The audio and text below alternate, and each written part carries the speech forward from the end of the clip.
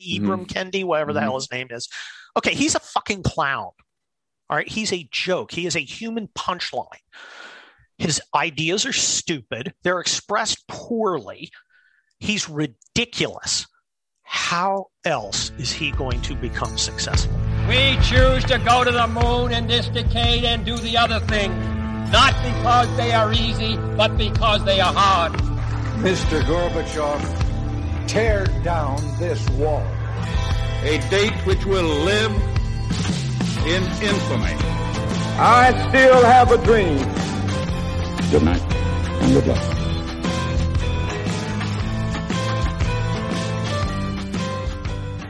So I read a little bit about you. To be honest with you, I didn't know much about you before this weekend.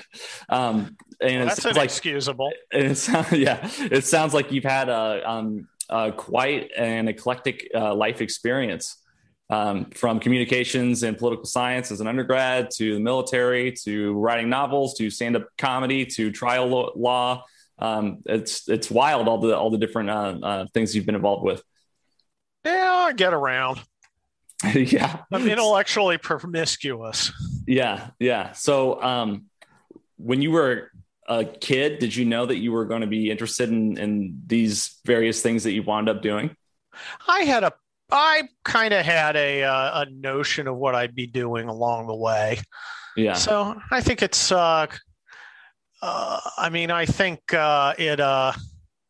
not surprised where I ended up, I guess I could say. So did you write a lot when you were a teenager? I wrote a lot in college. Uh-huh. I always kind of wanted to be a writer, and so I just did it. Yeah.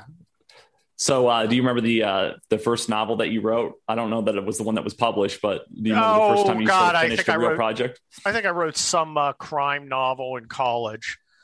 It's probably moldering somewhere. But, it was Heinlein maybe, or Bradbury said you have to write 1 million words to clear out all the crap. Yeah. So after that, maybe you have a shot. I think Jerry Seinfeld might have a similar approach. He did an awesome episode with Tim Ferriss a long time ago, where he sort of talked about his writing process. And it's like, listen, I sit down every day and I don't have to write, but I can't do anything else. And it's like, you get to a point where you're forcing yourself to do the activity and not really thinking about what you're doing. I never have that. I never force myself to write. If I'm going to write, it's because I want to. Uh-huh. And, I'm a good time manager. I always plan my life out in blocks. And, I have a block set away today to write the column for Thursday. And, I have to stick it in between appearances and other work. Mm-hmm. But I never have to force myself to write. If I'm sitting down to writing, I'm going to write. And if that's just how it works. I'm also not afraid of writing. I'm a lawyer. I write thousands of words every day. Mm-hmm. And so, a blank page doesn't worry me, just like a crowd doesn't worry me. I find it bizarre that there are people out there who are afraid to speak in public, for instance. Mm-hmm. To me, I always just assumed everybody absolutely wanted to hear what I had to say. It never occurred to me that they didn't. Why wouldn't they? Right. But the same with writing. When I actually talking about this weekend, I just, I always knew I wanted to write books, so I just did, and sold it. I've done 3 traditional, 5 non-traditional. The last of which was Crisis, and that got to 29 on all of Amazon. And I'll have another one coming. Thank you. I'll have another one coming out next month. Interesting about writing. Well, I'll get to that in a sec, but I just decided I wanted to do it. I mean, the first novel, that I published, I just decided I want to do it. So I did it. And it's very interesting. The writing world has changed because I don't have to ask anybody's permission to do it. I do traditional books, and they happen differently. There's a longer process. There's a more formal editorial process. The timing's different. The way you get paid is different. I do like the control that the self-publishing tools give you, because it's essentially transparent. I was talking to somebody today who's, writing, publishing a novel this month, and a good one. And he's like, "Oh man, I got to format it." And it takes me like 2 hours. That's the easiest part. Mm-hmm.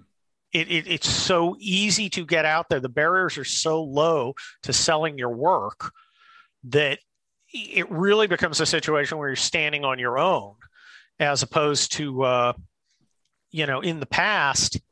Well, the publishing industry is terrible. Much of it is devoted to people going to lunch with each other. It is inefficient. It is archaic. They have no idea what's going on. They don't know what's going to sell. They have no better idea than you or I about what a good idea is going to be. And it's really kind of bizarre. And now they have much less power, because the people who are doing really well, many of them started doing non-traditional, like the guy who wrote The Martian. Mm-hmm. Now he writes regular books, but if he got pissed off, he'd go, "Well, screw you. I'll just go on Amazon and publish it.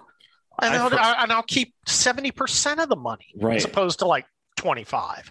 And I've heard, and I don't know if this has been your experience, but I have friends who are authors, and I've heard that even if you get a publishing deal, the advance may be nice, but if you don't sell your own book, they're not going to sell it for you. Oh, they don't.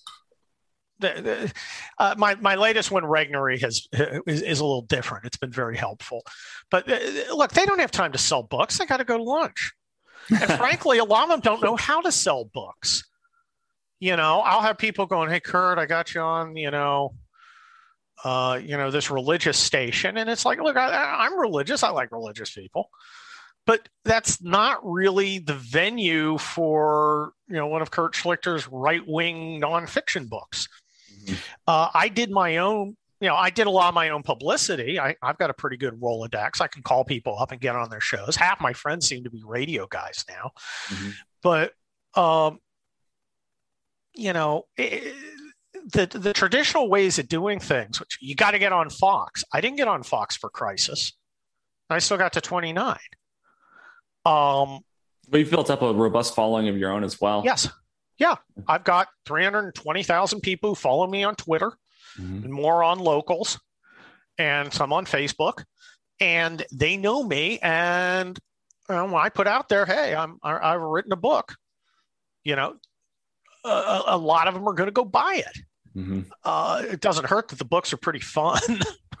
They got very good reviews. People have enjoyed them, which is very nice. I like hearing that people enjoyed them. I have fun writing them. I don't consider it a chore. Do you know what happened? Do you know what's going to happen in the entire book when you sit down to write it? Have you figured all that out? So you just let it roll? I really do. I have a theme, an idea. And I always have kind of a cold open for all my novels, like a James Bond movie. Yeah. The first 10 minutes don't relate at all to the rest of the book. And or movie. And I kind of do that. But no, I have a general idea, but it comes out, it always takes form, and there's always a point where it clicks. The one I'm writing now, I'm at 65,000 words. I need to get to about 100. Mm-hmm. That just sounds like about the right number for it. And I've got general ideas of the two sections I haven't written. I wrote, basically the first half, then I wrote a big action set piece, and then I wrote the last chapter. I like writing the last chapter kind of, about a third of the way it process, because then I know where I'm going to get. Mm-hmm. So I can put all the pieces in place to get there. And, then I'll go back and polish it up. Oh, hey, I have to figure out, how this guy, got himself a Buick. Okay. Here's where he steals a Buick. I really hate continuity errors and plot holes, and they bother me. So I will rethread. I go through. I'll go through to make sure I've got everything right. It's also kind of weird reading your own stuff, because I put my book down for like a week or two, and I decide, well, instead of writing more, I'm gonna read what I've written and kind of get in the vibe. And I'm reading the stuff, and it's like I didn't read it. I'm like surprised by what happens. I'm like, oh, I didn't remember. I wrote that scene. That's a cool scene. And it's kind of a fun process. And then, of course, you're polishing it. You change words here or there, try and make them a more evocative. I've developed kind of it's interesting to me, a unique style, particularly in my columns. And it kind of comes in the books too. I don't think anybody writes like me. I don't think there are a lot of people who used to be stand-ups and also have a degree from the War College. So I kind of have this bizarre, unusual voice, but it's a unique one. Nobody sounds like me. I think I've actually seen people who dislike me try and write like me, and it's just not real. It's just not who they are, so they shouldn't do it. Right. You should do what you do. Create your own. So has your experience as an attorney formed the stories that you write in any way? Because not so much. No, I mean, I might as well sell shoes. It's not. Look, my mom was a judge and a lawyer when I was growing up, so there is no romance to being a lawyer. I'm distinctly unimpressed by it. Mm-hmm. It's just a job. I mean, there's some skills, and sometimes it's fun. Yeah. And sometimes I'm working on a project right now where I'm out thinking the other side before he even knows I'm going to attack. I prefer to win my cases before they even know I'm fighting. I think that's kind of a military side thing. But, I mean, being a lawyer does give you experience, forming arguments, picking holes in other arguments. Mm-hmm. I don't think it's necessary. I mean, I don't think it's not useful. Some people are impressed by it. It's kind of, I think I get away with being a lot more obnoxious than I would otherwise if I couldn't say, yeah, I was a colonel and a lawyer. Right. Like, but you see, you have like achievements I can understand. And then on Twitter, you basically insulted my mother. Right. I'm like, yeah, it's called a conundrum. So tell me about your first job. Carl's Jr. sweeping out toilets for $3.10 an hour in Foster City, California. Wow. That was it. Do you ever think about going back? All the time. I think everybody should have I'm not going to call it a shitty job, though I thought it was shitty at the time. I think everybody should have a tough job that doesn't give you false ego. Mm-hmm. Working on something where you're dealing with human beings, which is always a challenge, and where, it's just not pleasant. There's so many people who I came to law school after being in the Gulf War. So I was like, I had been a platoon leader in a war, and I get there and most of these kids were right out of college. Did you just mop up in terms of just the psychological demand of law school? Were you just overly prepared compared to everyone in your class? I was, I partied my ass off. Yeah. But no, I never went into class unprepared. It never occurred to me. I was an officer. Mm-hmm. My mission is to be prepared. I was going to be prepared. Now, that didn't mean I didn't party. Like I said, I partied. And it was never hard. Mm-hmm. But I was always prepared. If the teacher called on me, I'd read the cases, and at least to the extent I could, I understood them. Other people weren't like that. Other people had never had a job. I went to Loyola, which is it's mostly the rich kids who couldn't get into USC or UCLA. Mm-hmm. So I was around a lot of folks with money and stuff, which I was not. And, they never worked at Carl's Jr. They never worked at all. Mm-hmm. And, I had jobs since I was 16. And of course, I'd been in the Army for 4 years, just before. So I was a little different than all of them. And I think I scared the shit out of a lot of them. Surprised them too. There was a writing contest to get on the law review. You didn't just get on by grades. And, everybody tried to get on the law review. I made it. And people were like, how'd the Army guy make it? And I'm like, God, I just thought you were dumb because you were in the military. Yeah. And I'm like, I met some dumb people in the Army, but that was not the standard, mm-hmm. And I actually went back into the Army in the Guard, at least during law school. I guess I missed it. Ended up in the Los Angeles riots. Wow. with 3rd Battalion, 160th Infantry for 3 weeks. And, but yeah, so I came out kind of like a different world from a lot of these guys, and they didn't know what to make of me.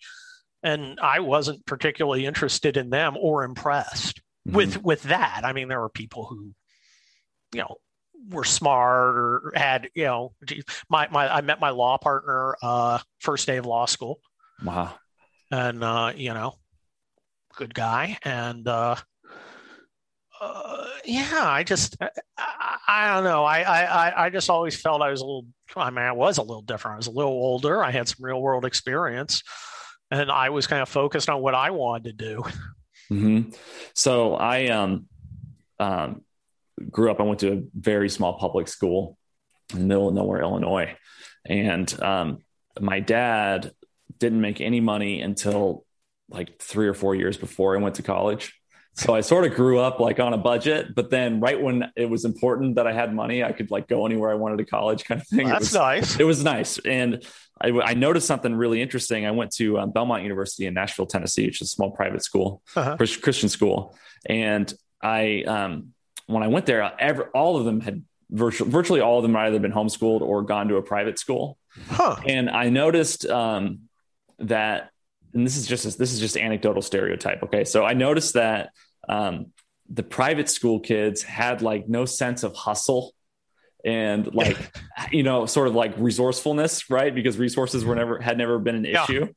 And I'm torn, like as a new dad, thinking about what I want to do with my daughter in terms of private versus public school, because obviously, you are likely to get a better education in private school, but isn't there value in going to public school because it sucks? Look, there's great value to doing things that suck. I work out 3 days a week with a guy named Kurt, who big muscle guy, and he's very, very fit. And I'm trying to keep in shape. I don't want to be one of those old guys who's decrepit and everything. And I can't lift what I used to lift. I'm not in as good a shape. I'm probably heavier than I should be. But he said something very nice to me. He said, you got mental toughness. You don't bitch. I tell you to do 10, even if it's hard. You don't complain about it. And I'm like, I don't come from a world where complaining works. Right. I mean, the military's not like that. Law isn't like that, or at least not the kind I do. Excuses don't get you very far. Mm-hmm. You just got to do it. And there are a lot of people who've never there are a lot of parents out there who refuse to say no to their kids. For some reason, they want their kids to like them. And they think that by not being their parent, they will like them. And it's like, it never works. Their kids always despise them because that's what kids do. So my feeling's always been kind of like, I don't care what you think. Here's how it's got to be. Get it done. I just don't care. Mm-hmm. And there's a lot of value to that. You've just got, and a lot of people have never known that. A lot of people have never done anything hard. You see it with the COVID epidemic, right? There are a lot of people out there, Chase, who this is going to be the most exciting thing that's happened to them in their life. Something that's disrupted the paradigm, that's been completely different than everything else. Which is ironic, of course, because it was exciting in that you had to stay home and watch Netflix, which is typically very boring. Yes. But it's like when you're part of something big, like a war or the riots, you feel differently. Mm-hmm. There's a level of excitement there. Now, I'm not saying it's fun in the typical sense, and I'm not saying that I wish it to happen. I feel kind of like a fireman. I don't want your house to burn down, but if it does, I want to put it out. Mm-hmm. But it's a very exciting thing, and a lot of people have never felt that. Mm-hmm. And then this, you go into a supermarket and for the first time, there's shit not on the shelves, right? And that's different. I think that's why so many people watch, garbage like The Walking Dead. Mm-hmm. Because they wonder, if all this went away, what would I do? And here it kind of did, but you're totally safe, right? It's like, you're risking being the 0.001% mm-hmm. of normal, healthy people who die from this thing. So there's technically a risk, but it's not really risky But for a lot of people, this is a highlight of their life. This is a highlight. They will tell their kids about this. Mm-hmm. Well, and I'll barely remember it. I think there's some sort of like what I like to refer to as generational envy in that. And I experience it too. If I watch, for example, Saving Private Ryan or Band of Brothers, the TV series on HBO, there's a part of me, and it's probably out of some sort of immaturity, but there's a part of me that's like, man, I wish that I would have been able to have fought in this so clearly good versus evil thing. And I think the civil rights movement, right? It was, I think people wish that they could have fought in the civil rights movement. So they're sort of recreating one, Yeah. I mean, look, having been in a war is a great thing. Being in a war, maybe not so great. But a lot of guys, grow up on a farm. Suddenly they're in frickin' France fighting the Nazis in a battle that, they're making movies about. And then they go back to life and they work at a carpet factory. And it is the highlight of their life. Now, that seems to me to be a worthy, transcendent moment in your life. Yeah. I mean, if you're like, oh, yeah, I was in Omaha Beach. Okay. Pretty good high point. Mm-hmm. A lot of people are going to exceed that, but, you're doing pretty well. But yeah, I mean, people want to be part of big things, part of history. I mean, I ran a heavily armed car wash in Desert Storm. Okay. So I wasn't like Saving Private Ryan. I was more like decontaminating his half track. But I was in places where I heard radio calls from generals to colonels that I later read about in books. Mm-hmm. And, that's kind of cool. I would, when they made the decision not to attack, this particular armored division, I was there. Mm-hmm. Yeah. And that's kind of a cool thing. I don't know if it's the highlight of my life, but I would not miss that experience for the world. I wouldn't miss my experience in basic training, my experience in officer candidate school, even though that sucked and probably the worst 14 weeks of my life. But, I think those are, I think shitty experiences are important too. Well, I think there could be a component of it too, where people are really yearning for something to live or die for that's noble and heroic. And I think that somehow in America, we're moving away from people finding out for themselves what's going to fulfill them versus just sort of doing what's expected of them and expecting that to fulfill them. Right. So like you always knew you were going to write, and 99% of people will say, oh, you don't want to be a writer. They don't make any money, but you didn't give a shit. You were just doing what you were interested in. Yeah. I never asked anybody. I knew I was good, and I've always assumed I'd succeed at whatever I put my mind to. Right.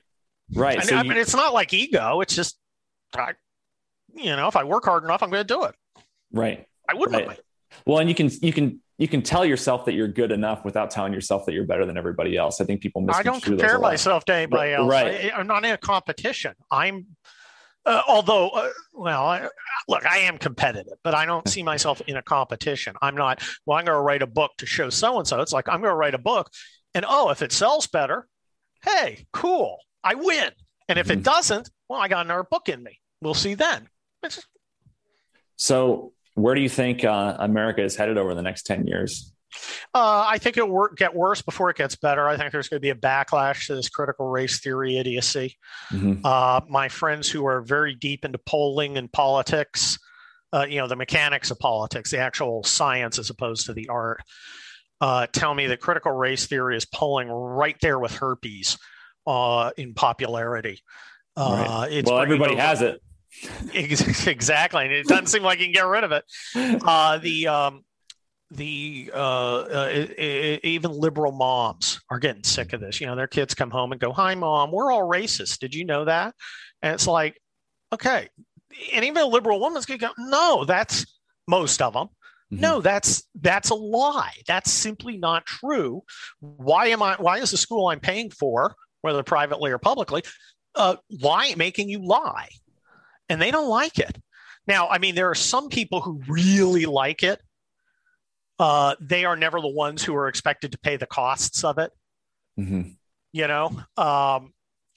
It's always somebody else who's privileged, who's poorer and objectively less privileged in every way, who's really the privileged one.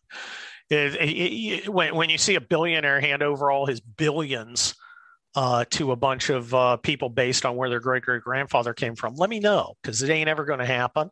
Mm-hmm. But if it did, I'd be very interested in hearing about it. It's again, it's everything. The thing about America is it was built by hard men who did tough things, and they created a place so safe and secure and prosperous that we can tolerate frivolous nitwits. There was this, I saw on Twitter today, National Geographic, how far it's fallen, had a picture of this, human walrus. I mean, she obviously had not missed a meal, shaved half her head, pierced. I mean, she looks exactly like what you'd expect to waddle out of a gender studies program at Gumbo State. And she says, I'm ashamed of the race of my ancestors. And it's like, holy shit. How wonderful a society do we have when someone feels not only safe enough, but secure enough to, economically and socially to spew that kind of idiocy with the expectation not only that people aren't going to point and punch her or point and laugh at her, but some will celebrate her. Look, I was in Kosovo, okay? I know a little about Balkanizations because I lived in the Balkans. And my job was to keep Group A from committing genocide on Group B, which they would do in a heartbeat. So when people start, when people start separating by race, I've been at the bottom of the slippery slope, and it looks like ruins. Okay, it looks like smoldering, burnt villages, and I've been there. And how ridiculous! What a ridiculous person! All of society should laugh at this woman and hurt her feelings. So maybe she'll learn. But it's so. And the thing is, she's not only safe in certain quarters, she's going to be celebrated. Mm-hmm. And for what? Saying exactly what everybody, all her friends want to hear. Ooh, mm-hmm. Dodge that bullet. Well, what's crazy to me is how hated I think MLK would be by the left today, because his whole "I have a dream" speech is literally judge on the content of character, not the color of skin. And so this idea that your immutable quality of your race makes you inherently racist or suffering some sort of white fragility or whatever is just totally antithetical to the whole civil rights movement, in my opinion. Well, of course it is. But remember, it's all about power. It's about short-term power for people who are unaccomplished and can't do it in any other way. I mean, look at, what's his name? Abdul Kendi. Ibram Kendi, whatever the hell his name is. Okay, he's a fucking clown. All right, he's a joke. He is a human punchline. His ideas are stupid. They're expressed poorly. He's ridiculous. How else is he going to become successful? I mean, really? I mean, what are his options? That he's found dumb people who are willing to pay him for his idiotic harangues is, the greatest thing that could have happened to him. I understand why people are milking it. It's immoral. I'd never do anything like that. But I have self-respect. I also have competence. So it's not like I have to, grift the rubes of Manhattan and Santa Monica to make a living. Right. But he does. These are unaccomplished people. There are no one associated with critical race theory has any kind of accomplishment other than, in rare cases, election to political office, to the extent that's an accomplishment. That's it. I mean, you look at these people. What have they ever done? Well, they've explored deeply the transsexual influences on 15th century Bolivian poetry. Okay, doesn't count as an achievement, non-achievement, not even interesting. it God, somebody wise guy once said, feminism exists so ugly girls have something to do while the pretty ones are dating. It depends on what you mean when you say feminism. I mean, well, yeah, you mean women should be able to vote? Okay, no, I mean radical right, feminism. Right. Today's feminism is basically just all men are dogs. Well, normal women now are like, I'm not a feminist, because that has a meaning. Right. And it's not just, hey, women should be treated, generally the same as men, with, some exceptions because of biology. For instance, I don't think women should be drafted. Right. I don't think men should ever be called mothers. Mm-hmm. It's. Are you still there? I'm still here. I don't know. I'm still here. If you can see me. Yeah, just keep talking. Yeah, but I think for a lot of people, these ideas like basic fairness, like Martin Luther King expounded on, are accepted by all normal people. Mm-hmm. Okay, there are not a lot of people out there who, at least on the towards minority side, are anything like a white supremacist. I think most people. I mean, I don't. When's the last time you met somebody going, you know what? Other races are worse than my race. It's just like you'd be I have maybe one or two people in my life that genuinely felt that way. Yeah, and it's just it's just not part of our experience. It's very passé. Well, it's just tacky and socially at the threshold level. It's tacky. Mm-hmm. It's un-American. It's un-Christian. Whatever. It's just not done. And I hang around with a lot of hardcore conservatives who are supposed to be deeply racist. And the thing that if you want to delight conservatives, show them someone who's a minority who agrees with them. Mm-hmm. About freedom and about family and about values. They absolutely adore it.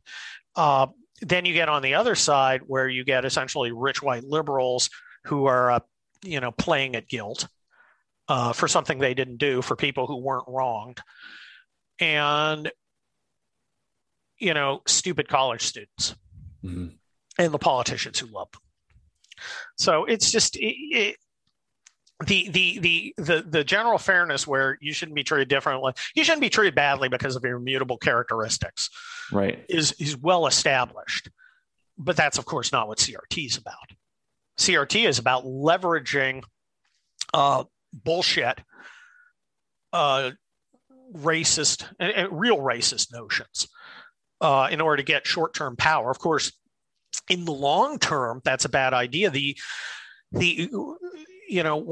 One thing I have thought for a long time is one of America's greatest achievements is its majority race never really thought of itself as a race. And that gets critiqued. Oh, everybody assumes whiteness. Well, no, they didn't. They just sort of assumed something. And most of those people, because they're most Americans, were white.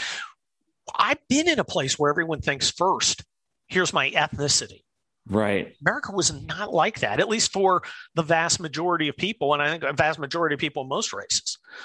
Why would anyone be insane enough to try and make that a reality?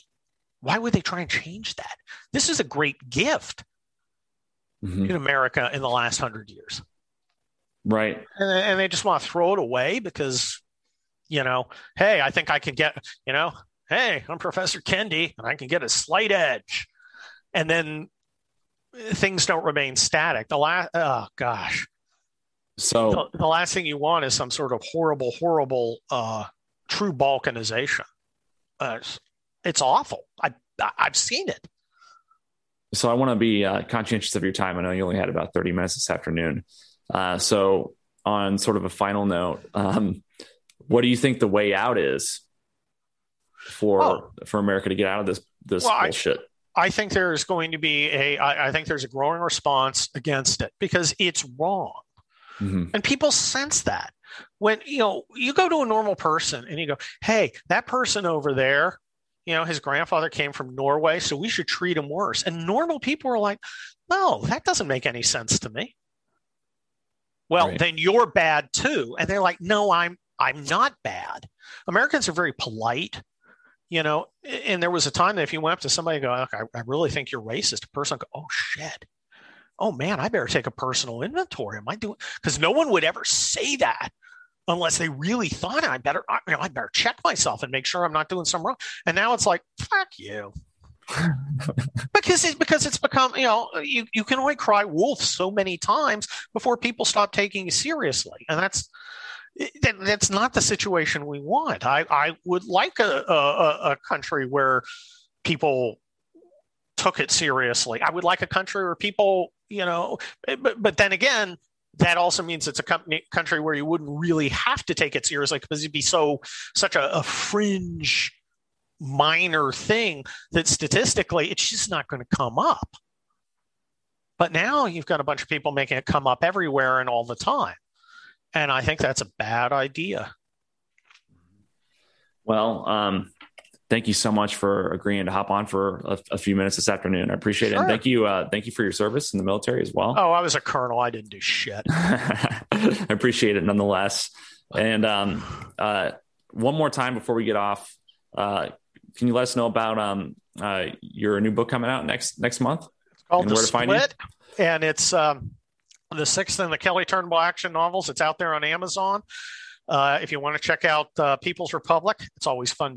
That's a fun one. And then you can read the others if you like them. Follow me on Twitter. Go to my locals community where all things Kurt. And read my town hall stuff every Monday, Wednesday, and Thursday. And then on Fridays, I do a little 5 or 6 minute stream of consciousness video, which is always amazing. Awesome. Well, again, I really appreciate it. Thank you so much. I've really enjoyed this time, and have a great rest of your week. Thanks a lot. Adios. Take care. We choose to go to the moon in this decade and do the other thing, not because they are easy, but because they are hard. Mr. Gorbachev, tear down this wall. A date which will live in infamy. I still have a dream. Good night and good luck.